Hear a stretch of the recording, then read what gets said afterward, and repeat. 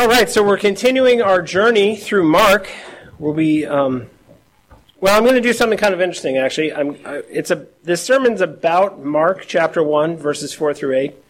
It's not really about those verses, but it's all about those verses. So if I wander far, far away from them, just remember we are coming back to them. Because sometimes, for me, I have to go wandering all over the Bible to understand the verses I'm talking about. And so hopefully my thread of thought works for everyone. Don't worry, I will make sure I tell you where we're at so that we can all stay together on the path. But before we begin, let's pray. Father God, we thank you for this morning. We thank you for your word. We thank you for this worship service that we're called out of the world to gather around your table and to hear you speak into our lives. Given this opportunity to have your ear, to draw near to you. You are a God who is present. You are a God who is always with us. And we pray, Father God, that we thank you in this prayer that we can have an opportunity to come before you once a week and really recognize how we live. And that is we live before your face all week. And we thank you for this reminder. We pray that as we are here that you would let that truth sink down into us, that this would become a pattern for the way that we live our lives. I pray, Father, that you would work through these words that I have arranged mightily in this congregation. I pray, Father, that your Spirit would come and that you would give us understanding, that you would give us conviction, that you would give us comfort exactly as each of us needs. We thank you for your word and we thank you for this time. In Jesus' name we pray, amen. So what is the role of a prophet in the New Testament? Acts talks about prophets. There are prophets in the New Testament, but what role do they play?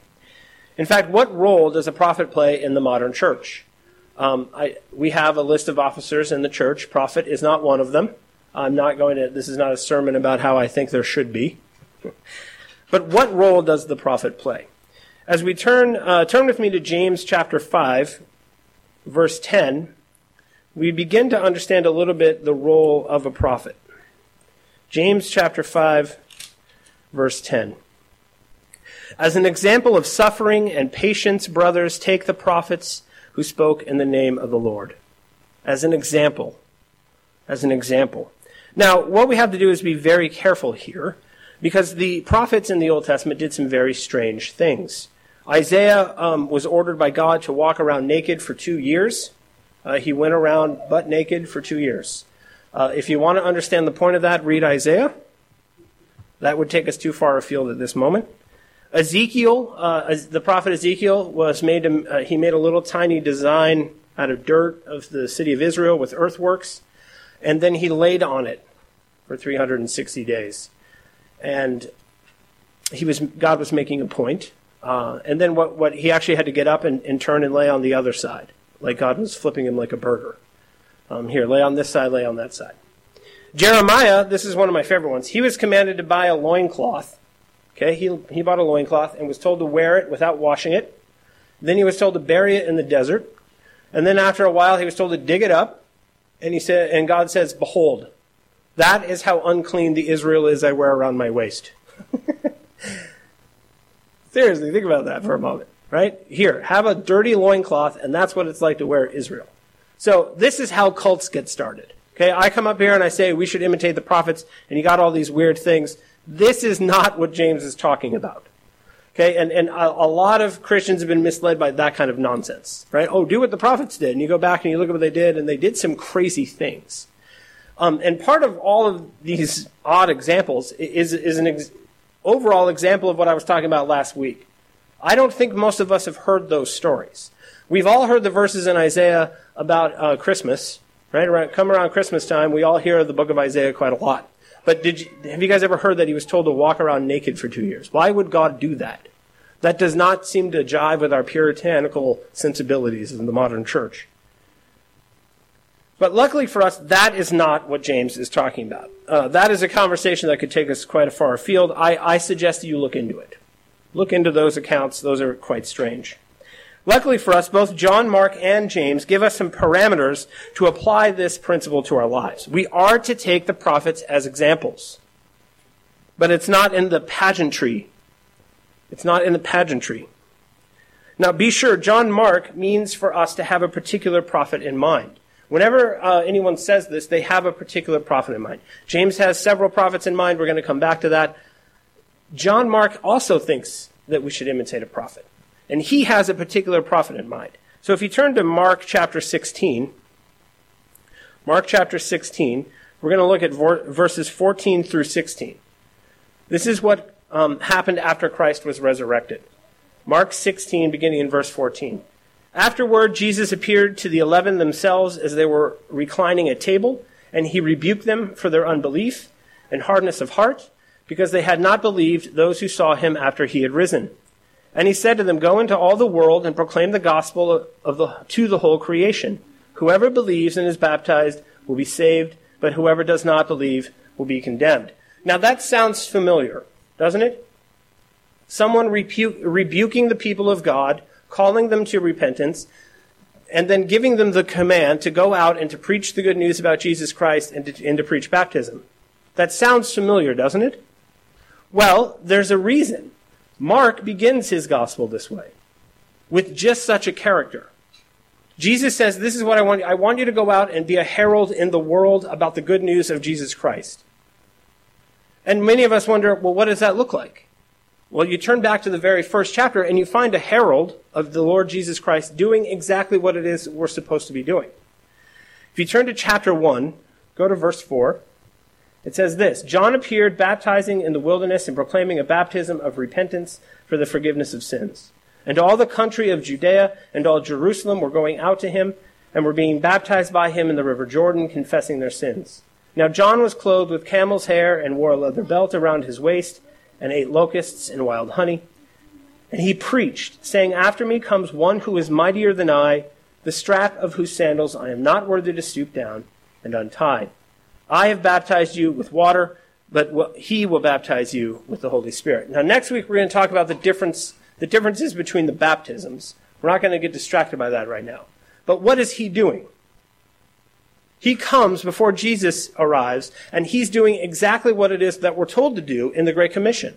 Preach Jesus, tell them who he is, what he did, what he's going to do, and tell them to repent of their sins and to be baptized and to turn to him. By introducing his gospel with an account of the ministry of John, Mark recreates for his readers the crisis with which John confronted all of Israel. It is not enough to know who John was, historically. What is required of the reader is an encounter with that summons to judgment and repentance that John issued. John goes out to Israel and he preaches the word. And they have to make a decision about what he's saying. John Mark writes it down, and the readers of this gospel also have to make a decision about what's being said. Then it turns out at the end of Mark, we're told to go with that same message out into the world and to put it to people.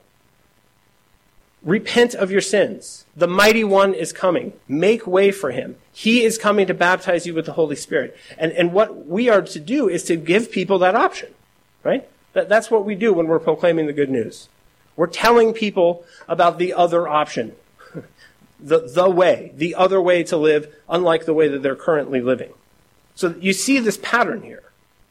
This is what Peter actually was a disciple of John the Baptist before he was a disciple of Jesus. So then he goes out in Acts chapter 2. I know we're jumping around a lot, but just bear with me. Did my voice crack? Sorry about that. Go with me to Acts chapter 2. Okay, and so Peter, who followed John and then follows Jesus, he understands this pattern. Okay, in chapter 2, verse 14 of Acts, we see Peter's very first sermon that he ever preached. And I'm going to just jump through it real fast. Verse 14. But Peter, standing with the 11, lifted up his voice and addressed them. So he's clearly gone out and he's obeying what the Lord said. He's with the other 11, just like Jesus was. He says, go out and preach. And this is what Peter says, okay, yes, sir.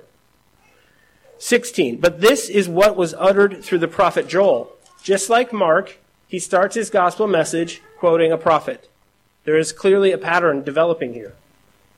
And in the last days it shall be, God declares, that I will pour out my spirit on all flesh, and your sons and your daughters shall prophesy, and your young men shall see visions, and your old men shall dream dreams. even on my male servants and female servants. In those days I will pour out my Spirit, and they shall prophesy. If you go over to verse 37, it says, Now they who heard this were cut to the heart, and said to Peter and the rest of the apostles, Brothers, what shall we do? And Peter said to them, Repent and be baptized, every one of you, in the name of Jesus Christ, for the forgiveness of your sins, and you will receive the gift of the Holy Spirit. Does there seem to be a theme? Does it seem like the messages that James and John Mark and Peter, they're all the same? Make way, clean up, get ready, the mighty one is coming, and how are you going to know that he's come? The Spirit. When the Spirit comes, you know he's come. Because we're not walking around with Jesus, right? We're not following him around in the first century saying, hey, where are you going? Let me go too. He has done his work and he has ascended into heaven. But that does not mean that he has left us. That does not mean that he's left us. Mark is very clever because he does not explain what he means. He has in the mouth of John this message. The Spirit is coming. And the people who first read it would have said, oh yeah, this is true because it came. We were there on Pentecost when the Spirit came. John was not lying. The mighty one came. And for all of us, it's exactly the message we as believers have received. We know that the power of God, the presence of God is with us because the Spirit of God is with us. Now, for those who don't know, we have exactly the same message Peter did and exactly the same message as John Mark, exactly the same message as John. Make way, get clean, the Lord is coming. And he is, isn't he? Now, he's either, you're not going to see him until he comes at the end, when it will be too late, or you turn to him in repentance and baptism, and he comes now in power, empowering you to go out with the same message.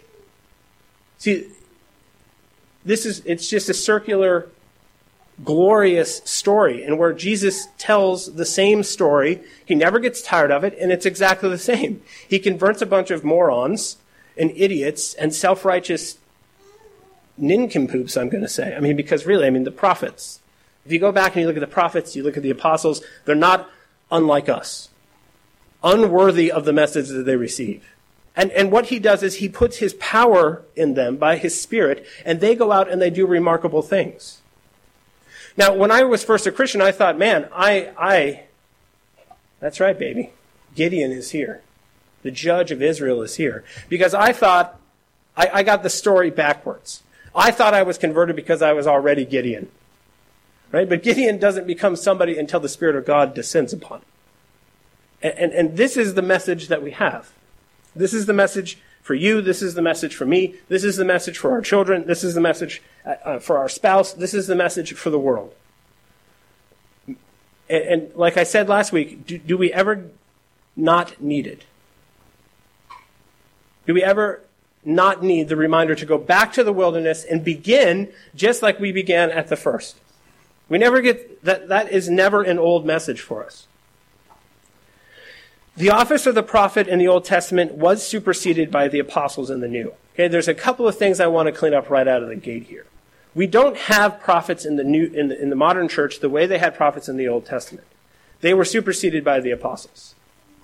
It even ranks them, it lists them in 1 Corinthians 12:28, but prophets are behind apostles. The apostles were the ones establishing the church of God, right? It went from the prophets establishing it in the Old Testament to the apostles establishing it in the New Testament, but even with the apostles they're still prophets.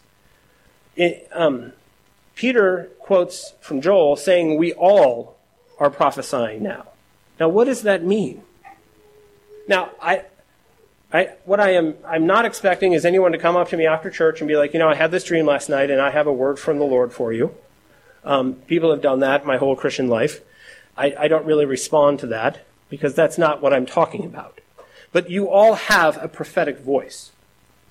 Dean did a great job of this about the priesthood. The church doesn't have priests. The church is a priest. It's a priesthood. All of you are priests. You don't have priests, you are priests. You don't have prophets, you are prophets. Okay, now please don't go walking around naked for 2 years. Don't bury loincloths in the woods and then dig. Please don't do, that's not what we're talking about. Okay, just to be very clear, I'll say it again, that's not what I mean. The pageantry of it is not what I mean. John Frame, the theologian, explains that a prophet has the word of God in their mouth. The word of God is in their mouth. That's what makes a prophet a prophet.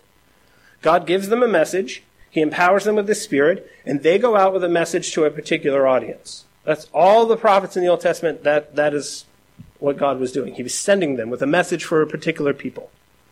And he empowered them with the Holy Spirit. Now, there were not a lot of people who got to be prophets in the Old Testament. But the New Testament is a very different scenario. Here is the message of God. And you all own one of these, correct? Everyone has this, right? This is the word of the Lord. And we all have the Holy Spirit. We all have the message, and we all have the Spirit of God in us. That makes us prophets.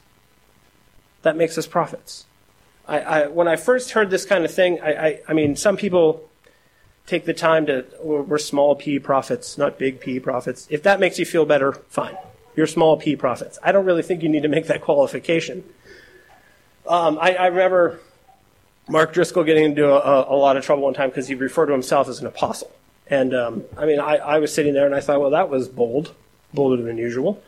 But then he came back the next week and said, oh, I mean a small a apostle. Like, oh, whatever, sells the books, man. So if you have to make that qualification, fine. But we suffer so much turmoil because we don't know who we are. You don't say, I'm a small s son of God, do you? I mean, nobody says that. You're not small d daughters of God. You're sons and daughters of God. You're priests. You're prophets. That should, I hope, bring some brevity to your life. That changes things a little bit. You have a message. You have the Spirit. And there are people that you're supposed to be proclaiming this message to. The prophetic voice is this. You go into a wilderness and you cry out, make straight paths for the Lord. Repent. Be baptized. The mighty one comes. Make way. James is also very helpful because Elijah in his day, when he saw a drought that turned the land into a wilderness, what did he do? He didn't just go out and preach at the rocks and stones. He prayed. So in a wilderness that needs water, which is right, James is saying something far more profound than it sounds like. The wilderness in which you're in needs water. It needs the dew of heaven. It needs the Holy Spirit to descend, just like what we saw in Acts. That Spirit that came in power needs to come to the wilderness that you're in. And so you can go out and you can proclaim with the prophetic voice the message that I'm talking about. You can also get on your knees like Elijah because he has the same spirit that you do. He's of the same flesh, of the same nature, James says. What was different about him and you? Well, he was a prophet. Yeah, so are you. Well, he had a special message from. Yeah, so you have a special message from God. God didn't listen to the prayers of the apostles and prophets and not yours. This is why the faith of a mustard seed. If you just believed who you really are, what you couldn't do. You are not seers, you're not fortune tellers, you're not mystic predictors. I'm not trying to say that. Please don't get a crystal ball and set up shop out in the foyer there during the week telling people their future. That's not what I'm talking about. 4 weeks into this, I got to excommunicate half the people because they misunderstood the sermon. No. Okay. Again, don't bury loincloths in the woods.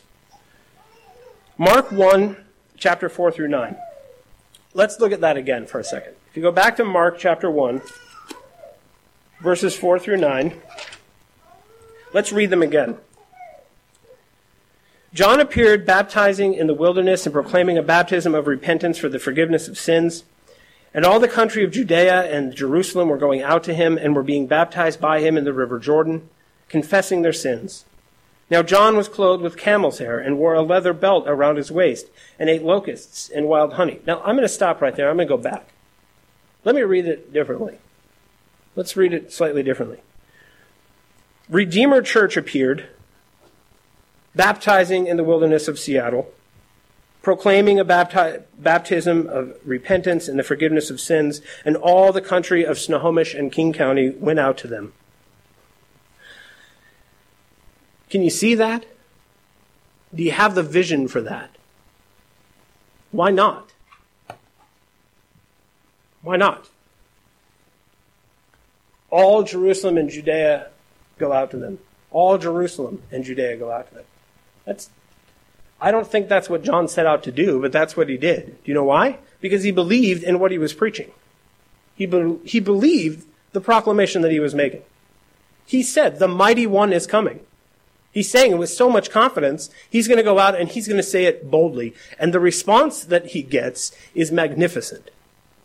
So, okay, all right. So we're going to just go out next week and we're going to proclaim to Seattle that Jesus Christ is coming, so they better make way. Well, that's possible. Jonah didn't even make it a third of the way across Nineveh. It's a city that takes 3 days to walk across. He walked 1 day, and that was all the preaching it needed. But maybe, like Elijah, we're in a wilderness that needs a lot of rain. A lot of rain that's only going to come by prayer. The prophetic voice is dynamic. It's multifaceted. Get on your knees and pray that God would open heaven and pour his Spirit out on this place. And then go out with the voice that God has given you, the message he's given you, and the power of the Spirit that he's given you, and proclaim it.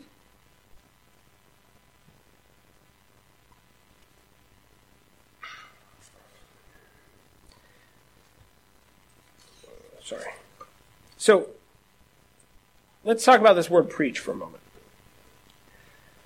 On the day of Pentecost, Peter cited the words of the prophet Joel, who said that God would pour out his Spirit on all his people, and as a result, your sons and daughters will prophesy. John preached. So, isn't preaching done by ministers? Isn't preaching done by pastors? Isn't it done by elders?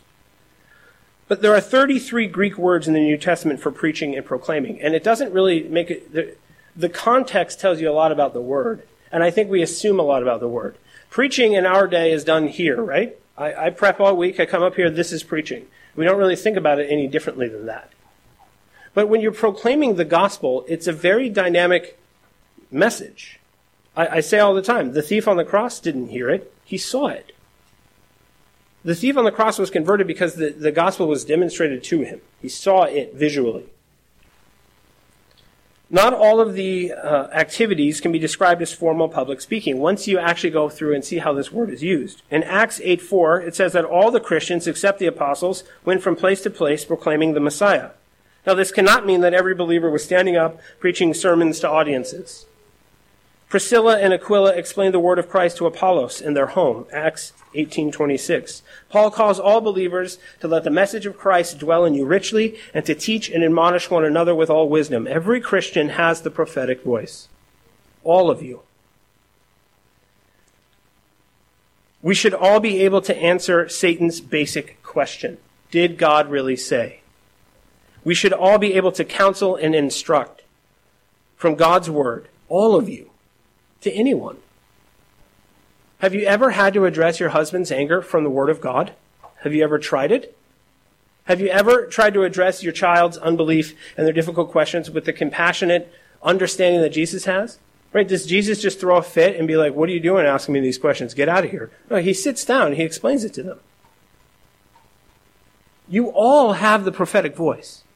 And every one of you needs the prophetic voice in your life. This community outside of our walls needs the prophetic voice. No church should expect that all life transformation comes from the Word of God, no church should expect that all life transformation that comes from the Word of God is to arise strictly through formal Sunday preaching. We have put so much strain on just the preaching the Word of God in this church that it's doing almost all of the work. But this is supposed to be the big message that echoes through the week in all kinds of other ways. But what we've done is we've put all of our chips on the table right here. Where's God? I don't understand. I go to church every week. I hear the word preached.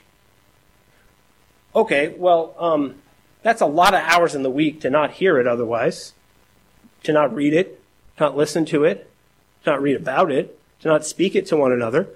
When's the last time you quoted a Bible verse in your home? Now, I mean, okay, I get it. We had one over on the fridge for a long time, and it was like the only one we ever used because, we're like, Word of God, Word of God. Oh, the fridge, yeah, really. And I remember one time my kid saying, I don't think that applies to the situation that you're addressing, Dad. Sure it does, because Jesus, whatever. We put a lot of strain on the preaching. And I mean, I'm not talking strain like I feel like I'm up here carrying a boulder, but we try to get a lot of life out of one message. A lot of life out of one message. That's going to create a very anemic body. Right? Try eating only once a week. Try eating only once a week. I'm not going to try that. That's terrible. But if you were to try that, how long do you think you'd make it? 3 weeks? But why do we live that way on the Word of God? Full of the Holy Spirit, we proclaim the gospel in word and deed, and the church fulfills its prophetic mission. By declaring that man's problem is sin and Jesus is the only cure, we fulfill the prophetic mission. To say that Jesus is the Lord of natural law and the dictionary and of genitalia and the family and of our feelings, we fulfill the prophetic mission. How often do we talk this way to one another? Get it all out of the way. Get all the trash out of the way. Get all the obstacles out of the way. Let nothing prevent you from coming to the Lord, hearing the Lord, seeing the Lord, speaking to the Lord. Every man, woman, and child of you, the word of the Lord should be in your mouth, always. Your mom needs it. Your dad needs it. Your spouse needs it. Your kids need it. Your neighbor needs it. Other people in the church need it. You've got a telephone. We've got this mail system where you just slap 33 cents on a letter and you send it off, and there you go, the Word of God on its way. We make room for Jesus like we make room for the awkward cousin who showed up unannounced to Thanksgiving. Right?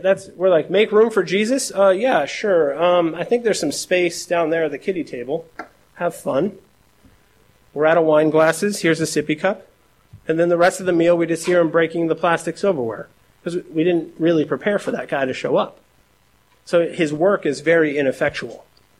Charles Dickens said one time, when Satan comes to visit, we don't just invite him in, we give him the most comfortable chair. I would add that we usually make him a drink and massage his feet, but that might be taking the metaphor too far. But we bear upon us the name of God. We bear in our souls, in our hearts, in our very bodies, the Spirit of the living God. We possess His message. We didn't have to fight and bleed for this. Did any of you guys have to spend a lot of time down at the University of Washington Library translating this? Well, no, it's easy to ignore because you just go to the bookstore and buy one and then you put it on the shelf and you never open it up. You didn't even have to work that hard to ignore it. God is very kind. The prophetic word is make way, make room, burn your kingdom to the ground, rip up the sin by the roots, slay the idols. I'm not kidding. My prayer every day for everyone in this church is that before your very eyes, God would burn your kingdom to the ground. That He would rip the sin out by the roots. That you would know the power of His name. That you would hold nothing back. So let's turn now to James chapter 5. I would like to explain this, taking the prophets as an example a little more, so that we again can avoid some confusion. I do not want to go over to your house next week and find you building an ark in your backyard. I know it rains a lot here, but that's not the message that God is sending you. James chapter 5, I'm going to start reading in verse 7. Be patient, therefore, brothers, until the coming of the Lord. See how the farmer waits for the precious fruit of the earth, being patient about it until it receives the early and the late rains. There's that rains again. You also be patient. Establish your hearts. Make way for the coming of the Lord. It's at hand. Do not grumble against one another, brothers. Calling one another out in your sin is not the same thing as grumbling against one another, by the way. Just want to point that out. Do not grumble against one another, brothers, so that you may not be judged. Behold, the judge is standing at the door. That sounds terrifying. One of my favorite memes recently I saw on Facebook was this picture where this atheist is arguing that only God judges me. And then the next frame is they realize that phrase. Oh, God judges me. That actually is not, I don't want to make that argument. That's terrifying. The only judge you have is God. You don't want anyone to judge you ahead of that to let you know that maybe you're going the wrong way. Because in the end, the only judge you want to see is a holy and righteous God. That sounds like a great plan. I digress. As an example of suffering and patience, brothers, take the prophets who spoke in the name of the Lord. Behold, we consider those blessed who remain steadfast. You have heard of the steadfastness of Job, and you have seen the purpose of the Lord, how the Lord is compassionate and merciful. You've seen how he's compassionate and merciful. Why did Elijah pray for rain to come? Because he knew that God was compassionate and merciful. Job never cursed God through the entire book. Do you know why? He was in what would have now been like a really ugly blog battle with a couple of really bad theologians, and he maintains all along that God knows what he's doing, even though he can't see what God is doing. Job, who's lost his entire family, all of his earthly possessions, is in the vice grip, and he never curses God because he knows, even though it doesn't make sense right now, God is merciful and compassionate. I'm not saying go out and have a prophetic voice to the community because queers better watch out. I'm not saying it because your wife better watch out, or the kids better hide under the bed because you're going to really whoop them now. I got a prophetic word for you. It's called the belt. That is not what I'm talking about. We know that God is compassionate and merciful, and that is why we say the hard thing. You see the difficult circumstances. You see the unbelief. You see the brokenness. And you know that God is compassionate and merciful if it would just rain. There would be some relief. When we look out on the poofdom that we live in out here, the thing that should well up in our hearts is not hatred, but we should say, you know what these people need is the compassion and mercy of the living God. Now, when you tell them about the compassion and the mercy of the living God, they might get a little upset with you about that, because the compassion and mercy and love of God doesn't look like their billboards of it, of what they think compassion and mercy and love looks like. But with a clear conscience, where this ought to come from is the fact that we actually know his name, Jesus, and he is nothing but compassion and mercy. And that's why we want to go and proclaim him.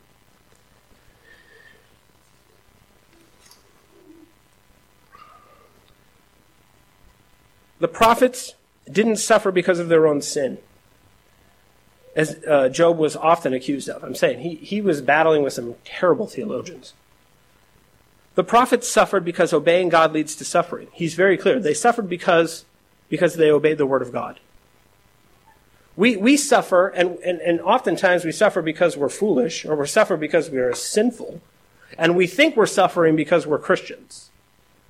But how much do we really suffer? Literally, really suffer anything because we're holding to Christ.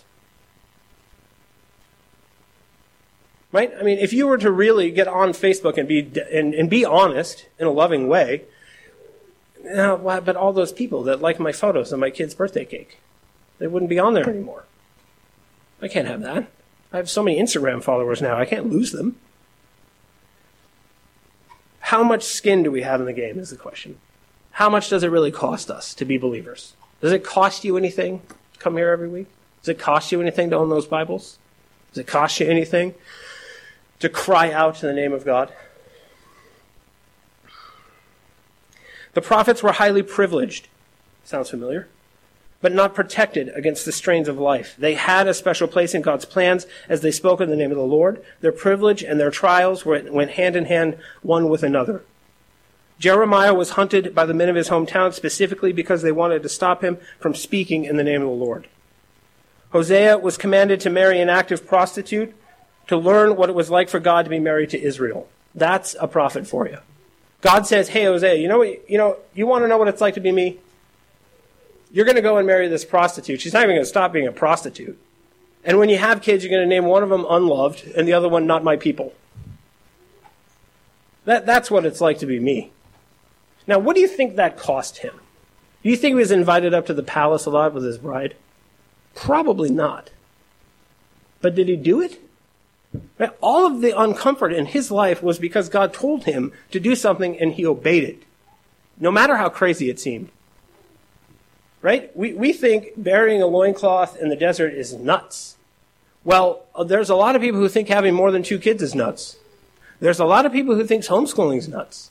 There's a lot of people, I don't know how many times I've been told, living on one income is just stupid. Like they're like, you don't seem like a very smart guy. Why would you do that? You know, when you keep having more kids, it keeps costing you more, right? And why do you keep burying this loincloth in the desert? Ezekiel did it because he was told to. I'm doing what God tells me to do. Now, at some point, it gets to the point where I have learned over years to do that in such a way that it doesn't really, right? Oh, I can deal with some dirty looks at Whole Foods, whatever. But we've all grown a little too middle class and comfortable because this doesn't cost us anything. It's totally free. It hardly costs us our own sins to come in here, right? What do we really have to give up? What real dying do we have to do to ourselves to be a part of this church? The blessedness which came to Job was not a fairy tale ending in which everyone lived happily ever after. It was the objective of God from the start. Above all, that Job would know God. He put Job through the ringer so that in the end he would know God. He would see him face to face. The scriptures say eternal life is knowing God. Eternal life isn't a place. Eternal life is a person. And when you know him personally, that's what gives you eternal life. If we are going to follow the example of the prophets, then we must insist that when godly men and women get worked up, they ought to get worked up. Godly men and women have got to get worked up. That there is a way to do it in a godly way. This means that you do not lose perspective, that you do not lose sight of Jesus, that you do not lose sight of the goals that are set before you. It is possible for a referee to enthusiastically call out a foul without losing his temper and cussing a player out. I played sports when I was a kid, and there were lots of referees who got on my case all the time, and they did it in a way that made me understand the game better. Made me understand what I was supposed to do better. But what we have is a lot of people, right, who hear a message like this, and now they're the referees out there making us all look bad. Making God look bad. And that's not what I'm talking about. I'm not talking about Fox News Christians. Okay? I'll be honest. I'm not talking about the GOP platform. His mercy and his compassion. That is what causes us to go. And there's a way to go out and speak honest words about who he is and what he expects of us because we know he's compassionate and merciful, and it's going to tick a lot of people off, but there's a way to do it where we don't lose our souls. It's possible to lovingly call out your wife or your husband, your children, your fellow believer. It's possible to mock unbelief. It's possible to pray for judgment. It's possible to share the gospel of Jesus Christ without losing sleep, without swearing under your breath, without being grumpy with your wife or kids, and without embarrassing the rest of us. Right? There's a kind of embarrassment that we should all avoid. And we know that angry, right? He's going to get on there with his crayon and write his angry letter to the editor, and how dare you? Let's blow up some abortion mills. That's not what I'm talking about. There is, however, God is who he says he is. A man is a man. A woman is a woman. This is what submission is. This is what I'm called to do. This is what a man looks like. This is what a faithful family looks like. And we should be able to do that and not be embarrassed about it. We think we're avoiding one kind, but we're avoiding all kinds of embarrassment, all kinds of discomfort, all kinds of struggle, because what we want is middle-class respectability. It doesn't cost us anything. The Puget Sound needs this voice. It needs this voice.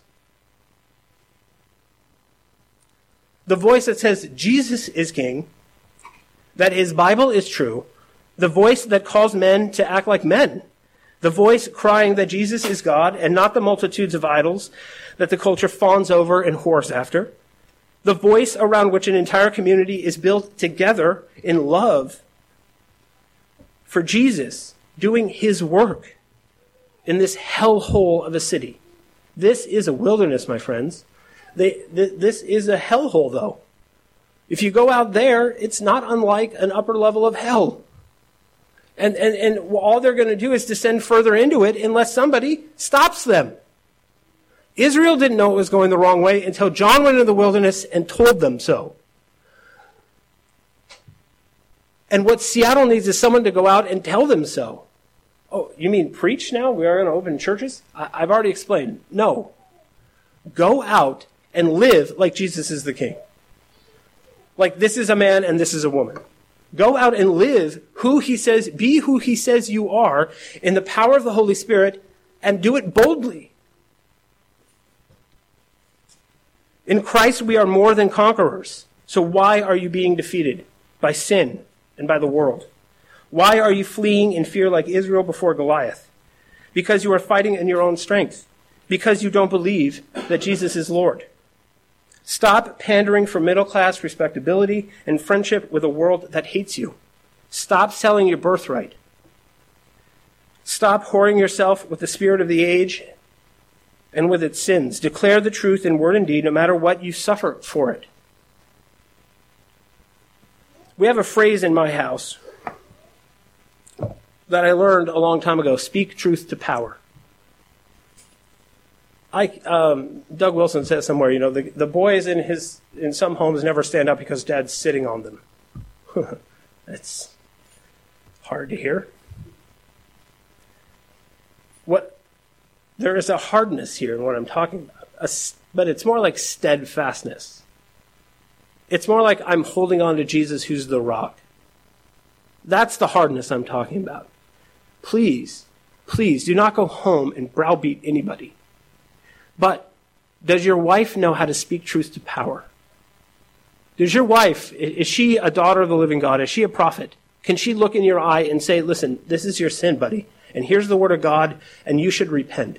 And not only that, you should repent in front of the kids, and you should probably call so-and-so because what you did was not accepted. Can your wife say that to you? In circles like ours, we wonder why some of the women, as they get older, become mousier and mousier. We wonder why some of the boys will never stand up. It's because we're sitting on them.